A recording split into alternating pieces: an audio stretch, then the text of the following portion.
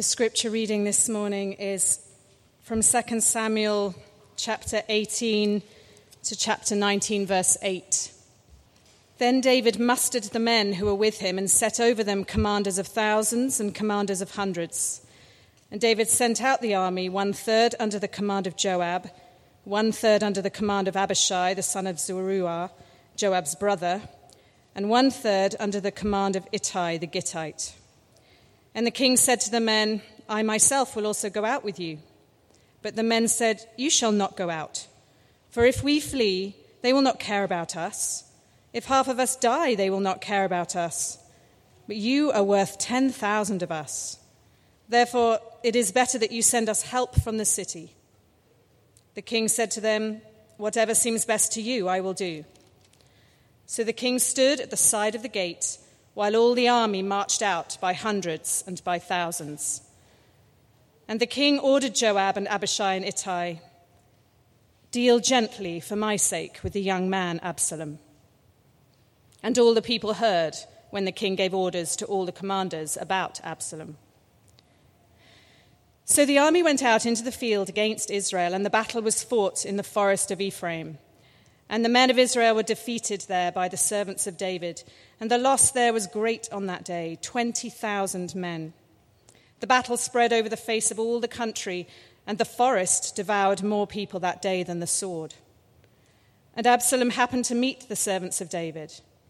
Absalom was riding on his mule, and the mule went under the thick branches of a great oak, and his head caught fast in the oak, and he was suspended between heaven and earth, while the mule that was under him went on. And a certain man saw it and told Joab, Behold, I saw Absalom hanging in an oak. Joab said to the man who told him, What? You saw him? Why then did you not strike him there to the ground? I would have been glad to give you 10 pieces of silver and a belt. But the man said to Joab, Even if I felt in my hand the weight of 1,000 pieces of silver, I would not reach out my hand against the king's son.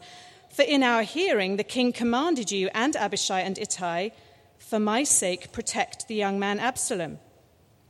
On the other hand, if I had dealt treacherously against his life, and there is nothing hidden from the king, then you yourself would have stood aloof. Joab said, I will not waste time like this with you.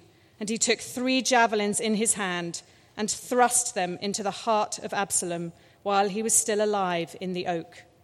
And 10 young men, Joab's armor-bearers, surrounded Absalom and struck him and killed him. Then Joab blew the trumpet, and the troops came back from pursuing Israel, for Joab restrained them. And they took Absalom and threw him into a great pit in the forest, and raised over him a very great heap of stones. And all Israel fled, every one to his own home. Now Absalom in his lifetime had taken and set up for himself the pillar that is in the king's valley, for he said, I have no son to keep my name in remembrance. He called the pillar after his own name, and it is called Absalom's monument to this day. Then Ahimaaz, the son of Zadok, said, Let me run and carry news to the king that the Lord has delivered him from the hand of his enemies. And Joab said to him, You are not to carry news today. You may carry news another day. But today you shall carry no news, because the king's son is dead. Then Joab said to the Cushite, Go, tell the king what you have seen. The Cushite bowed before Joab and ran. Then Ahimaaz, the son of Zadok, said again to Joab, Come what may, let me also run after the Cushite. And Joab said, Why will you run, my son, seeing that you will have no reward for the news? Come what may, he said, I will run. So he said to him, Run. Then Ahimaaz ran by the way of the plain and outran the Cushite. Now David was sitting between the 2 gates, and the watchman went up to the roof of the gate by the wall, and when he lifted up his eyes and looked, he saw a man running alone. The watchman called out and told the king, and the king said, If he is alone, there is news in his mouth. And he drew nearer and nearer. The watchman saw another man running, and the watchman called to the gate and said, See, another man running alone. The king said, He also brings news. The watchman said, I think the running of the first is like the running of Ahimaaz, the son of Zadok. And the king said, He is a good man and comes with good news. Then Ahimaaz cried out to the king, All is well. and he bowed before the king with his face to the earth and said, "Blessed be the Lord your God, who has delivered up the men who raised their hand against my lord the king." And the king said, "Is it well with the young man Absalom?" Ahimaaz answered, "When Joab sent the king's servant, your servant, I saw a great commotion, but I do not know what it was." And the king said, "Turn aside and stand here." So he turned aside and stood still. And behold, the Cushite came. And the Cushite said, "Good news for my lord the king, for the Lord has delivered you this day from the hand of all who rose up against you." The king said to the Cushite, "Is it well with the young man Absalom?" And the Cushite answered, "May the enemies of my lord the king and all who rise up against you for evil be like that young man."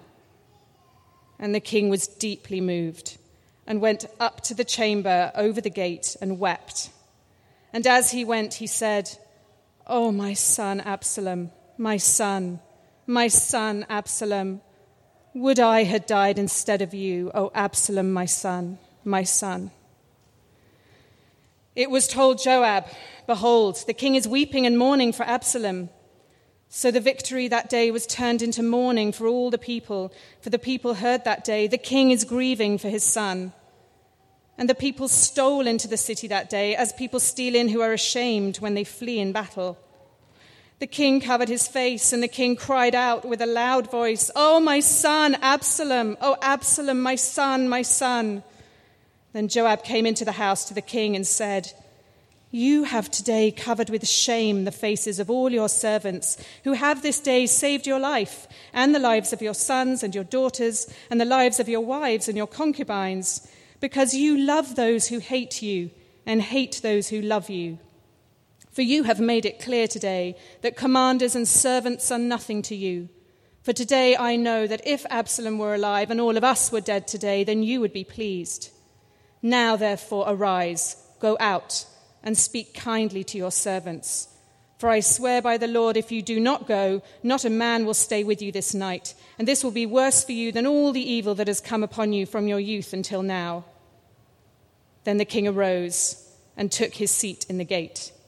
And the people were all told, "Behold, the king is sitting in the gate." And all the people came before the king. This is the word of the Lord. Thanks be to God. Good morning, my brothers and sisters. Let's pray. Father, we have heard in this reading this morning the announcement of good news. And I pray this morning that we would hear afresh the announcement of good news concerning our Lord Jesus Christ and his death in our place, in his resurrection, in his promise of righteousness and peace, and his gift of eternal life. Would you confirm us in the peace, in the righteousness, and the life of our Savior this morning as we consider this word? For we ask it in his precious and powerful name. Amen. Well, I know it was a longer reading this morning, but it was a pretty exciting reading. There's a lot going on there. And I think I mentioned last week, if this were a movie, this section of the story of the life of David, this is exciting. What's happening? And as you're reading it on a human level and you're considering the experience of the people involved, there are all kinds of twists and turns. There are all kinds of ironies. Things don't go as planned. And that's one thing you notice as you're reading through this account. Things aren't going as planned. David originally, he wants to go into battle with the troops, but then his men say, "No, don't go into battle with us." Then he gives orders for his men to deal gently with Absalom, but when Joab finds him, he very quickly and mercilessly puts him to death. We read that Absalom had built a monument to himself to commemorate his name.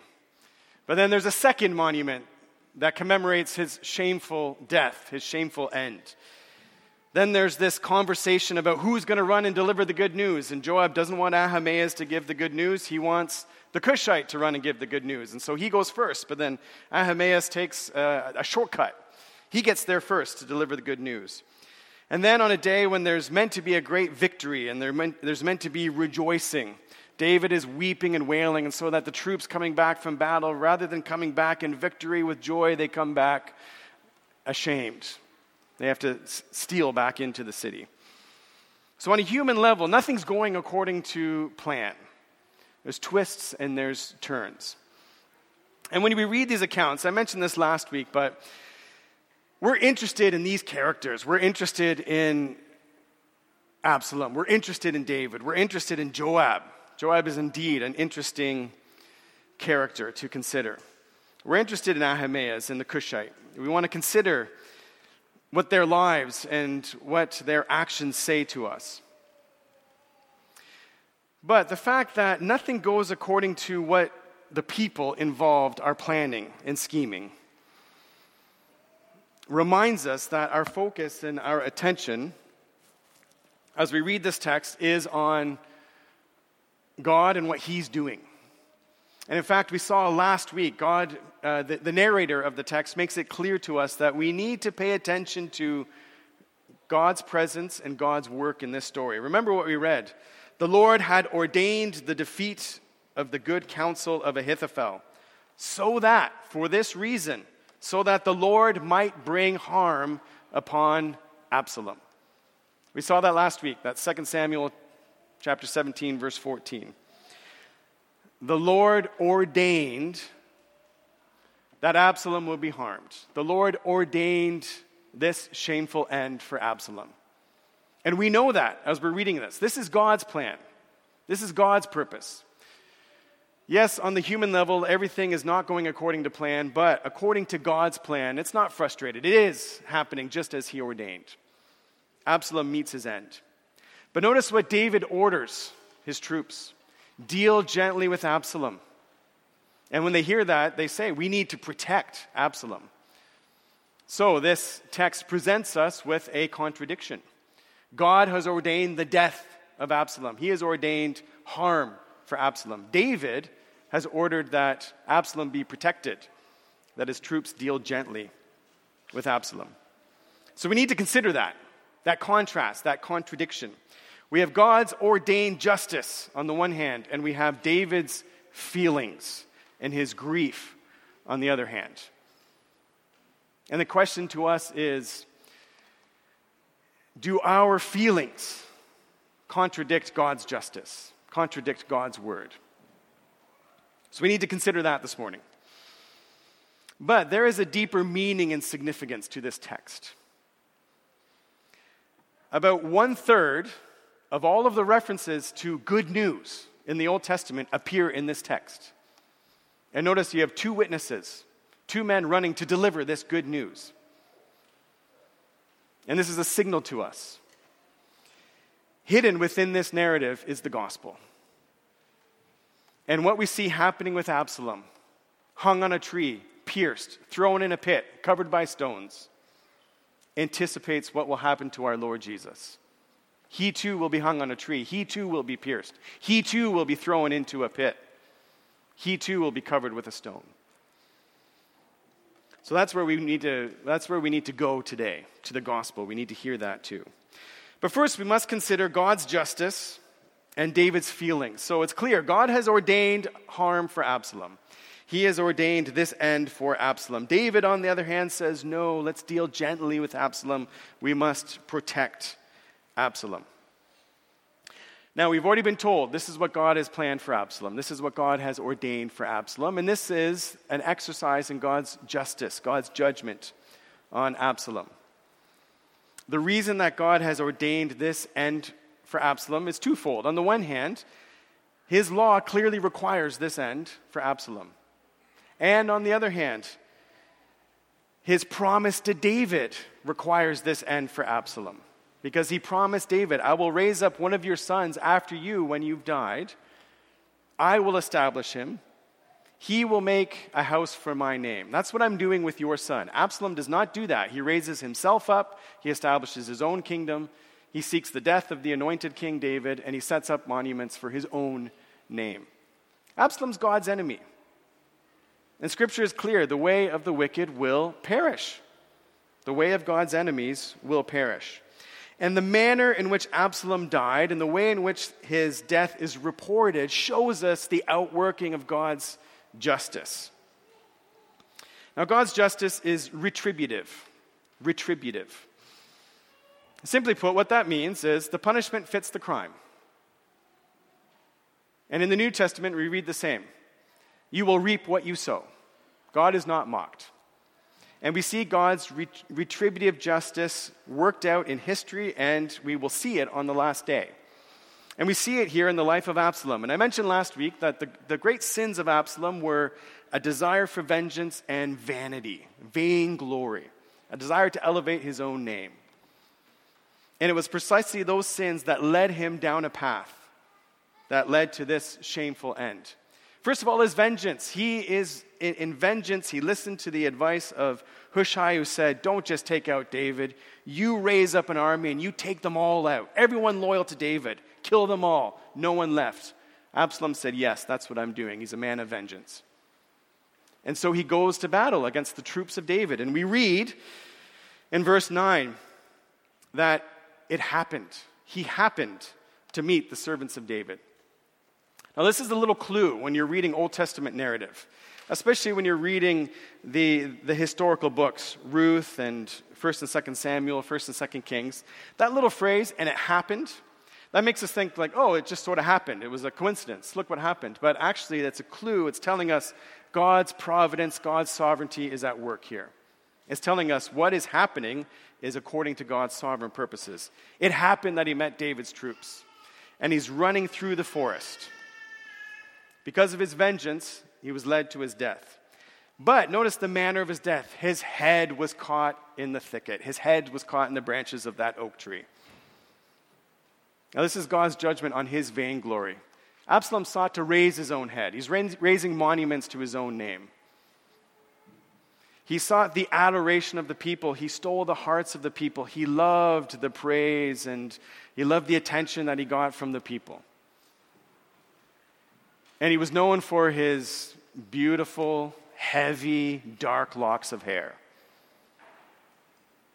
And his big head, his raised head, with his thick hair, gets stuck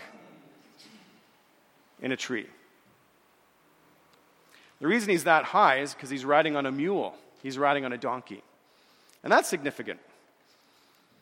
In Israel, it was the princes and it was the king who rode on donkeys, who rode on mules. He had claimed for himself the throne.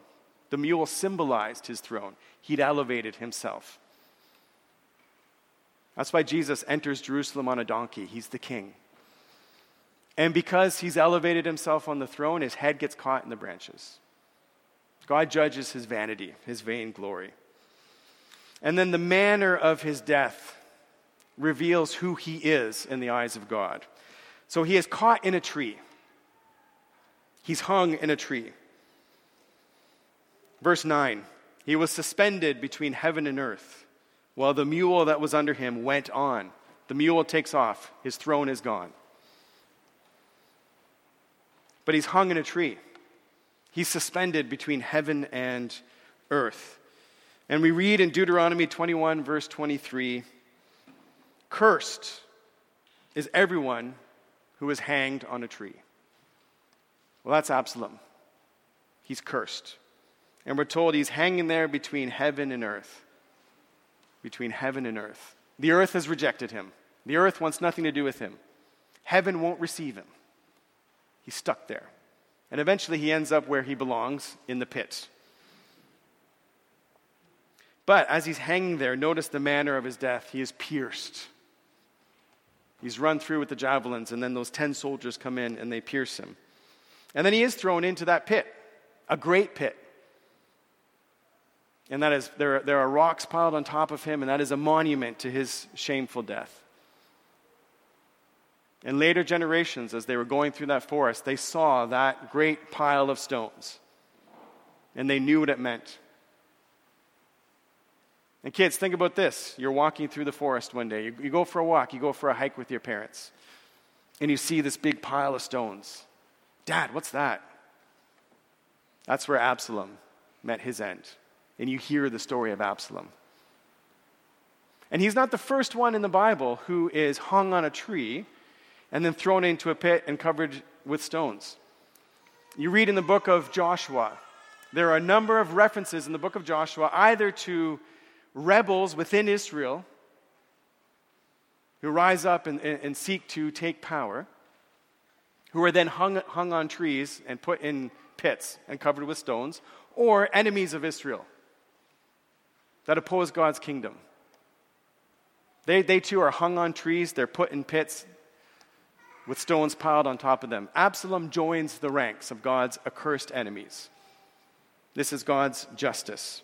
This is the ordained end for Absalom. Now, there is a warning here for those of you who have grown up or you're growing up in the church. And I'm looking at the younger people here. I'm looking at the kids, the teenagers, the young adults. Some of you have grown up in the church. Absalom grew up in the family of God. He grew up in the kingdom of God. But his desire for vengeance, his vanity, took hold of his life, and it led him to be an enemy of God, an outcast. He was accursed. He met that shameful, bloody end. And it's a warning to you that have grown up in the church. Don't just assume, yeah, I'm in the family. And don't just presume, well, I'm okay, My parents are faithful. I've been taught these things when I was younger, and I still kind of believe them. But you start to live your life the way you want. Beware the way of Absalom. He wasn't the first to wander and then go down a path that led to his destruction. So that's God's justice. Then we have David's feelings. God ordained harm for Absalom, but David says to his men, deal gently with the young man, Absalom. Protect him. Keep him safe. Now we understand David's feelings here, but David also knew the word of God. And yes, we as the readers are told, specifically, God has ordained harm for Absalom. We're told that specifically. We know that. That wasn't specifically told to David the way it's been told to us, but David knew that because he knew the word of God. He knew the law of God and he knew the promises of God. God's law required Absalom's death. Absalom was condemned under God's law. David knows God's law. He meditated on it day and night. He delighted in it. He loved God's justice. Absalom is a murderer. Absalom is a blasphemer. Absalom is guilty of sexual immorality. Absalom is a traitor. David knows what God's law says concerning Absalom. He knows that God has ordained his death. He knows that from the law of God. He also knows it from the promises of God. He knows it from the covenant promise that God made to him about his own household. He knows that Absalom is not the fulfillment of God's promise to raise up a son after him, to establish his throne, one who will make a house for his name. He knows that. He knows that Absalom is directly opposed to that promise. So David knows the word of God. Yes, it wasn't revealed to him as it's revealed to us. God has ordained harm, but actually he knew it. It was revealed to him. He knew the law of God. He knew the promise of God. But in the crisis, he doesn't see the situation. He doesn't see Absalom in the light of God's word. He sees it in the light of his own guilt and his own feelings. And because of that, he is detached. He is blind and he is deaf to the saving work of God on display right in front of him. He doesn't see it. He doesn't hear the good news that's reported to him. By the way, if he had eyes to see and if he had ears to hear, that report of good news would have lifted his heart, lifted his spirits in the midst of the grief over his son. But he's blind to it. He's detached from the reality of what God is doing. And so he doesn't hear the good news that comes to him. And here I just want to reread that section of our text. Notice that he's looking for a report. He's looking for news. And it is significant that there are two witnesses that come because, according to Scripture, the truth is confirmed by the witness, by the testimony of two witnesses. Well, we've got two people coming with good news. And David, when he learns that it's Ahimaaz that's running, he says in verse 27, he's a good man. He comes with good news. And then verse 28, and I'll read a bit. Then Ahimaaz cried out to the king, all is well. And the word there that's translated well, it's the Hebrew word shalom. Shalom. All is shalom. All is peace and blessing and deliverance and salvation. All is shalom. And he bowed before the king with his face to the earth, and he said, blessed be the Lord, your God, who has delivered up the men who raised their hand against my lord the king. David, all is shalom. Blessed be the Lord your God. He's been faithful. He's demonstrated his love towards you. He's kept his word. He's delivered up the men that were against you. And the king said, he's not interested in any of that. Is it well? Is it shalom with the young man Absalom? It's all he's concerned about. It's all he sees. Ahimaaz answered, when Joab sent the king's servant, your servant, I saw a great commotion, but I did not know what it was. Ahimaaz knows that Absalom has died. Can't bring himself to deliver that news. Now, we learned something very important here. The whole news is the good news. Notice that what we're about to read, the Cushite delivers the good news. He says, I've got good news for you. And that good news includes the death of Absalom. Ahimaaz doesn't say, I've got good news for you. Because he can't deliver, he doesn't deliver the whole news, so it's not good news. And it's a reminder to us that the good news of the gospel, yes, is the announcement that the Son of God has become flesh. He has borne our sins. He was nailed to the cross. He bore the wrath of God. He bore our condemnation and our place. He was raised on the third day. He lives and reigns right now. And when we turn to him, we enter into his righteousness, his peace, his life. That's the good news. But we don't proclaim that without also proclaiming God's declaration of your state before God outside of Christ as a sinner, as a rebel against God. And we don't try to soften the message by saying, well, God's wrath wasn't really poured out on Jesus on the cross. He didn't really bear the penalty of our sin. It was a demonstration of his love. We try to soften the message, soften the good news. Well, David's response is, turn aside. That should be the response of people who get half a gospel. Turn aside. Let me hear the whole thing. Bring me a second witness to tell me the whole gospel.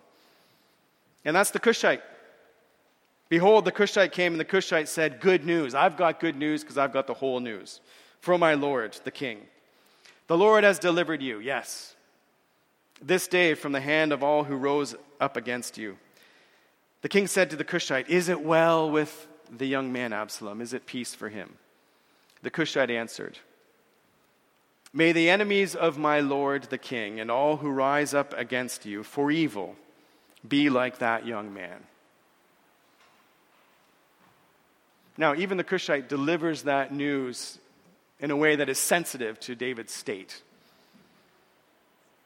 But he delivers the news.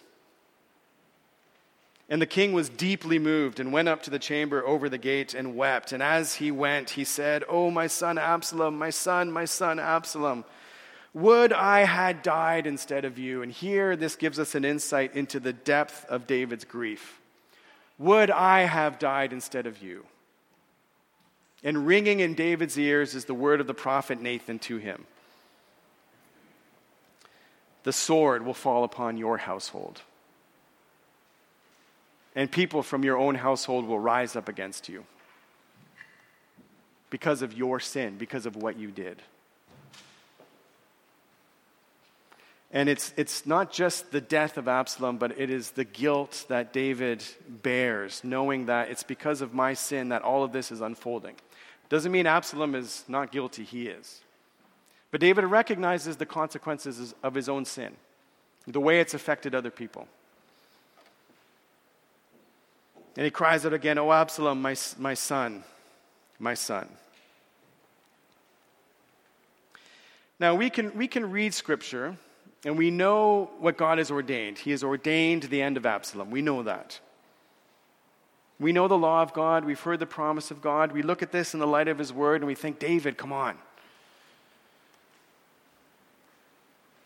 Submit to God's word. Submit to his justice. Accept this. And hear the good news. You've been delivered. He's restored your kingdom. He's conquered your enemies. And then we read on and we hear Joab's, very direct rebuke of David. And that was a right rebuke. That's what David needed to hear. Joab is a complicated figure. That's what David needed to hear at that moment. But we may be tempted to read this at a distance and just have sort of a clinical approach to this and think, yeah, come on, David, you should know better. Get it together. But I would say very few of us have experienced the weight of the grief and the guilt that David carried. Amnon, his son with Bathsheba died as a baby. Amnon, Tamar, Absalom. David's children. Very few of us know the grief and the guilt that David carried. And it's not hard for us to hear him crying out, "Absalom, my son," and sympathize with what he felt.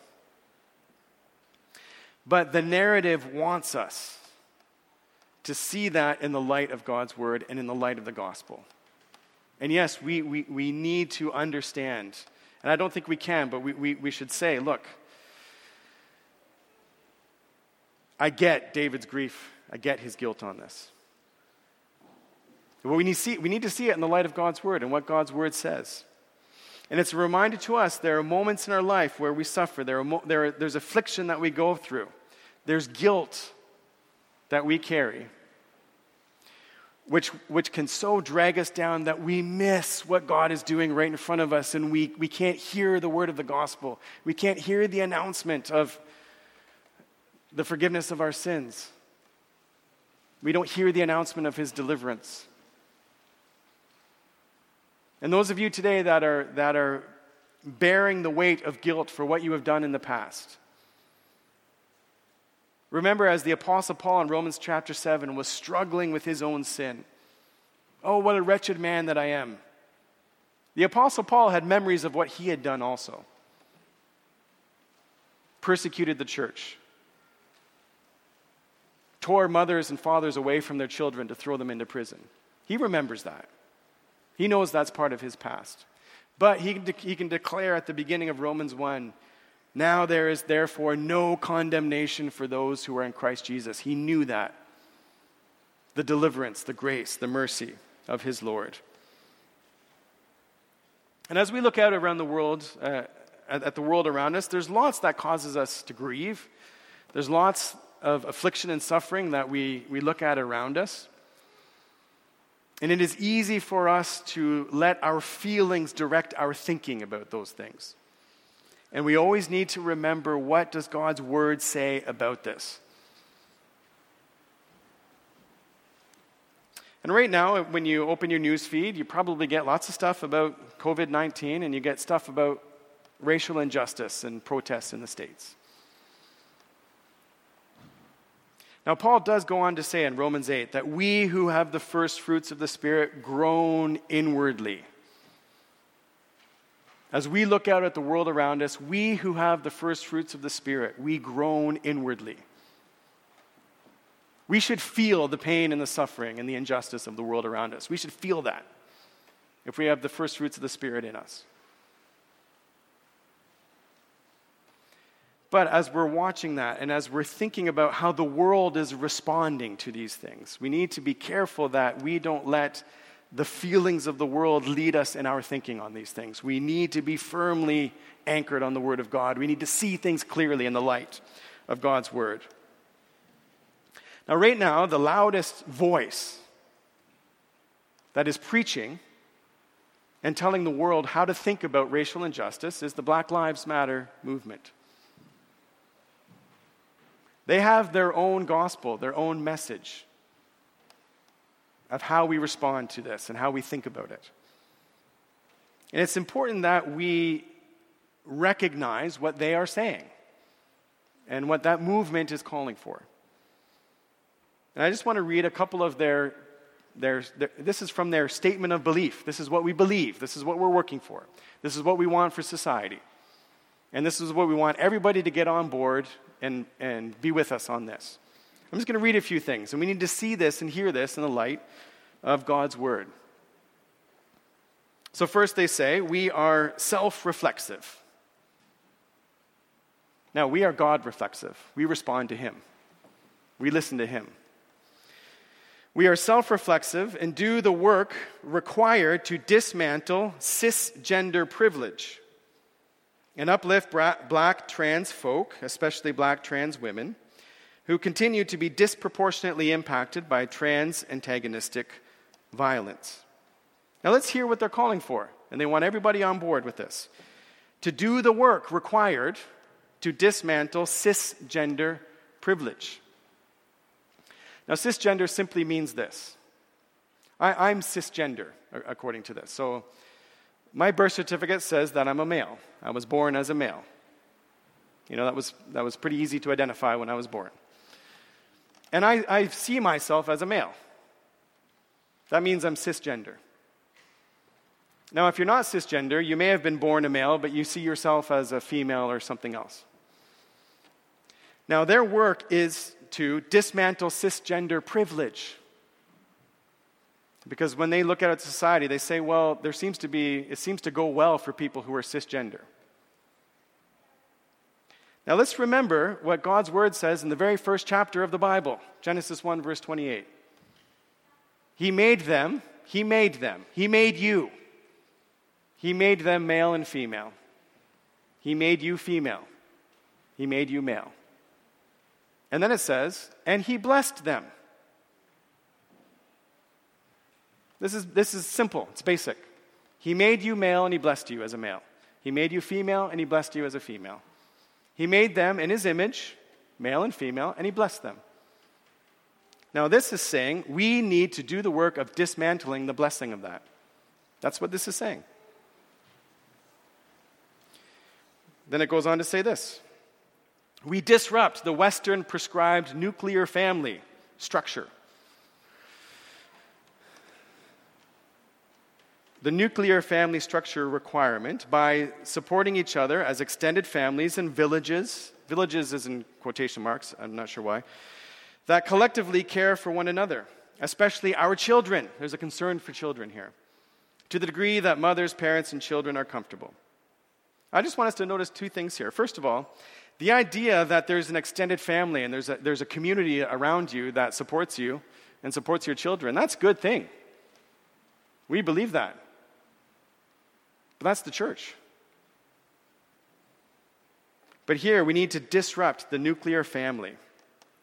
So the idea that there's a man, a woman, who in the covenant of marriage become husband and wife.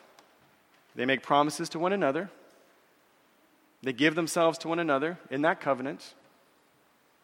They promise to have and to hold one another, to love and to cherish one another in sickness and health, in good times and bad times, for rich or for poor. To love and to cherish one another. And there is a permanent covenant bond that joins them as man and woman, husband and wife. Now, this is as God has designed it. Jesus, when He's asked the question about divorce, says, well, let's go back to the beginning. God made them male and female. He joined them together, husband and wife.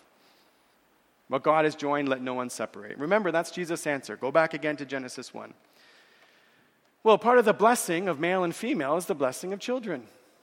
Husband and wife in the covenant of marriage in the bond of marriage, in the security and love of that covenant, within that, God's design is that children be born and children be raised up by their mother and father who are husband and wife, who have said to one another, I will never leave you nor forsake you, who give themselves to one another. They're joined in that bond of marriage. Within the security and the love of that covenant bond, God says children should be raised up. Now, this is saying we need to disrupt that. That needs to be disrupted. So what is basic to God's design for social order, social structure? They're saying needs to be disrupted. Marriage and family, as the Bible defines it, is the basic stitching that holds the social fabric together. And the way forward, as we look out and see the social fabric coming apart, the way to mend that is not to further tear apart the seams of marriage and family as God has designed it and defined it. And then it says, we foster a queer-affirming network. When we gather, we do so with the intention of freeing ourselves from the tight grip of heteronormative thinking. Again, Genesis 1 is plain and clear. Heteronormative is the God-given norm and pattern. Now here's where this comes in. Notice the concern for children in these statements. I want us to think about this. We have the seventh commandment forbidding adultery. In other words, we guard and protect that covenant of marriage between the husband and the wife. And then we have the fifth commandment, children, honor your father and mother. For in doing so, it will go well with you, and you will live long in the land. Now, Paul says this is the first commandment with a promise. There's a promise attached to this one. And within God's design, children, as you grow up, honor your father and mother. And as you honor your father and mother, and as you grow up within that covenant family, and that covenant of marriage, under that covenant of marriage, as you honor them, it will go well for you. Now here's the point. God's word is plain and clear that if a society is going to flourish, if the society is going to know shalom, if all is going to be well, we need to promote and protect marriage and the family. That's basic. That is basic. And yes, I know we look out at the world and we see all kinds of injustice. And I recognize that many of our families don't look like this either. I know that. So it's not that we're totally detached from the pain of the world and the brokenness of the world. But it's easy to be moved by the protests and moved by the chants and think, yeah, we really need to do something. And the Black Lives Matter movement is doing something. We need to listen to what they're really up to. And yes, we're moved, but that should move us to then turn to the Word of God. And remember what Jesus said. He has commissioned us to go out to the nations, baptizing them in the name of the Father and the Son and the Holy Spirit, and teaching them to obey everything that I have commanded you. So we stand firm on the Word of God, and we teach the nations everything that our Lord has commanded us. And the way forward, and the only hope of righteousness, of justice, of salvation, of peace in our society is if they are baptized in the name of the Father, the Son, and the Holy Spirit, and they submit to everything that our Lord has commanded. That's the way forward. That's peace. That's righteousness. That's salvation. And this text points us to the righteousness and peace of Christ. And that's where I want to conclude. I mentioned already, a third of all the references to good news in the Old Testament are found in this text. And you've got two men running to announce good news. The good news of what's happened to Absalom, that's good news. And the reason that we have this reference to good news, and the reason they are so eager to deliver the good news, is because we have here the basic storyline of the gospel. So Absalom, the rebel, the accursed one, he's hanged on a tree. He's suspended between heaven and earth. He's rejected. He's despised. He's cursed. Cursed is everyone who is hanged on a tree. And his cursed body is pierced and is thrown into a pit and is covered by stones. And those stones are a memorial of his shameful and bloody death, his end. This is what happens to rebels. This is what happens to those who oppose God. This is exactly what happened to our Lord Jesus. He was hung on a tree. He was suspended between heaven and earth. He was pierced. He was thrown in the grave. He was put in the grave. There was a stone that covered him.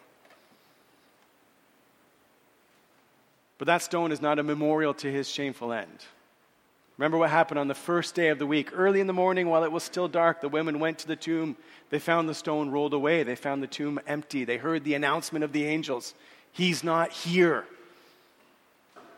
You could walk through that forest and see that pile of stones. Absalom is there. He's not here. He is risen. And remember what the Gospel of John tells us.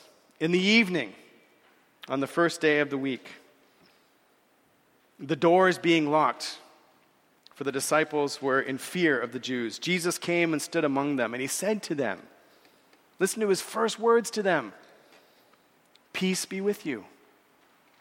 All is well. All is peace. All is shalom. Shalom be with you. When he had said this, he showed them his hands and his side. Then the disciples were glad when they saw the Lord. He showed them his hands and his side. His hands. I was hung on a tree. I was hanged on a tree. His side. I was pierced, just like Absalom. But he comes and he says, all is well. Shalom be with you. And here we have the answer to David's question. His concern is for the rebel, for the accursed one, for Absalom. Is it shalom with Absalom? Is it peace with Absalom? Is it peace with you this morning? And Jesus gives us the answer. All is well. Look at my hands. Look at my side. I died the death of Absalom. I died the death of the accursed one, the despised one, the rebel. And remember what the Apostle Paul says. Christ redeemed us from the curse of the law by becoming a curse for us. For it is written, cursed is everyone who is hanged on a tree. Galatians 3:13. He redeemed us. You are the accursed one. You're the one who deserved to be hanged on a tree. By becoming a curse for us. He died in your place. And he comes to us. And he comes to us this morning. And he says, all is well. Peace be with you. Look at my hands. Look at my side. And that's why we come to the Lord's table every Sunday. And he says, take this bread. This is my body broken for you. Do this in remembrance of me. Take this cup, receive this cup. This is the cup of the new covenant in my blood, shed for you and for many for the forgiveness of sins. So every Sunday, as he invites us to this table and he gives us this bread and this cup, this is the memorial. This reminds us, all is well. My peace I give you. And we know coming to this table that yes, we were the accursed, we were the wicked, but in him we are made righteous. In him we have peace. And the society around us so desperately needs to hear that. To hear that announcement, yes, all is well, because the Lord Jesus bore the curse of the law in our place. And God raised him up on the third day, and he stands before you today. And if you would bend the knee before him, and I have to say, as I'm looking at people bending their knees out there, I just long that they would bend the knee to the Lord Jesus and know that he is their righteousness. He's the justice they're looking for. He's the peace and the life, the forgiveness of sins that they're looking for, the atonement. We have that message. Let's run like Ahimaaz. But when we get there, let's declare it like the Cushite. We bring good news. Yes, all is well. The Lord has delivered you. Let's come to the Lord's table.